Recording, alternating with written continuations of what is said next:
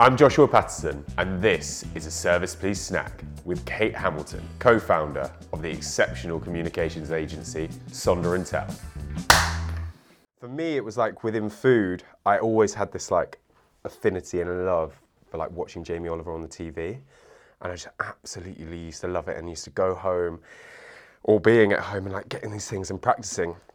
And I can remember his restaurant opened in Oxford and I was like studying at Portsmouth at the time and I was like, I've got to get this job, I've got to get this job. I need to be learning and being involved and like in the mixer and just like developing myself more within that kind of space. And I just like found so many people that I loved and care about, and it was just fantastic.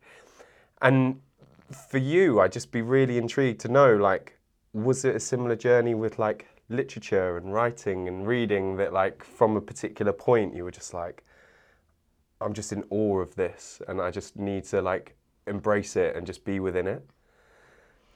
I'm not sure that there was one moment. I kind of can't remember a time when I wasn't into that and wasn't sort of processing things through language and stories. And I just, growing up, I was maybe slightly like indoorsy child, like wasn't that into the kind of ball sports sort of world. I mean, even now someone throws me a ball, I'm like, panic goes through me.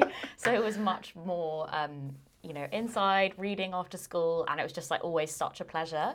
And I think it was kind of the world building element of it and total escapism that I really enjoyed. And I think my parents really encouraged it as well. I was thinking about this the other day because I almost think it was a way for them to be like, oh, go and do this. But I remember one time, my dad's Irish and we were in Ireland on a family holiday, and for whatever reason the train broke down, and we'd been there for like an hour. Kids were getting really stressed, and my dad was like, okay, why don't you write a story about it? And it was actually such a good tactic from him, being like, here's a notebook and pen, why don't you write a story about the experience rather than annoy us. So I think I was always reading, kind of writing things in notebooks, recording things. I also had a radio show, which was just me kind of saying things into cassettes and interviewing like my Beanie Babies and things like that.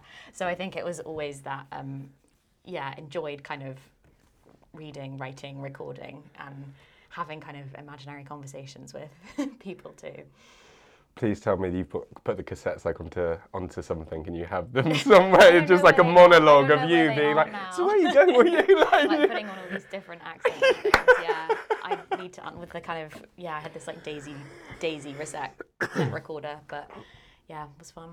I love that. So I guess really, there's so many bodies of work from like incredible people, and I'm sure there's lots of them that inspire you, and they have individual pieces that you just probably go back to time and time again. So is there anything in particular about any writer that really draws you in that you can like reference or think of for you?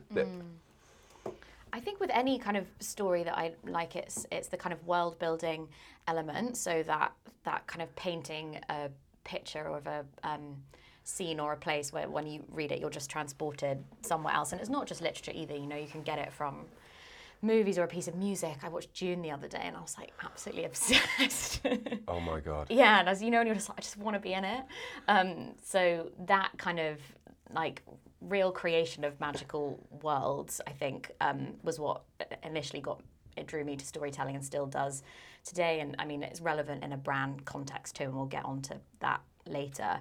I think in terms of specific writers who do that well, I don't think that to create a world with language, you need to kind of be overly verbose or like wordy necessarily. I actually am more drawn to people who write in quite a kind of sparse, like pared back way. I guess someone like Sally Rooney, or I really like short stories for that, like really like Lydia Davis, another writer called Lucia Berlin, who have kind of quite short, punchy sentences, and it's almost like things happen between the lines, and it's not overly descriptive or flowery, and I think it kind of sets the scene in this way that then lets your imagination fill in the in-betweens. And again, I think that sort of relates to copywriting and what I do now, because in general the rules, like if you can say it or achieve what you want to achieve and build the emotion you want to build with fewer words, and that's probably the best way to do it. So things that aren't overdone but convey enough emotion for you to then take it, get a sense of the world, and then make it your own too.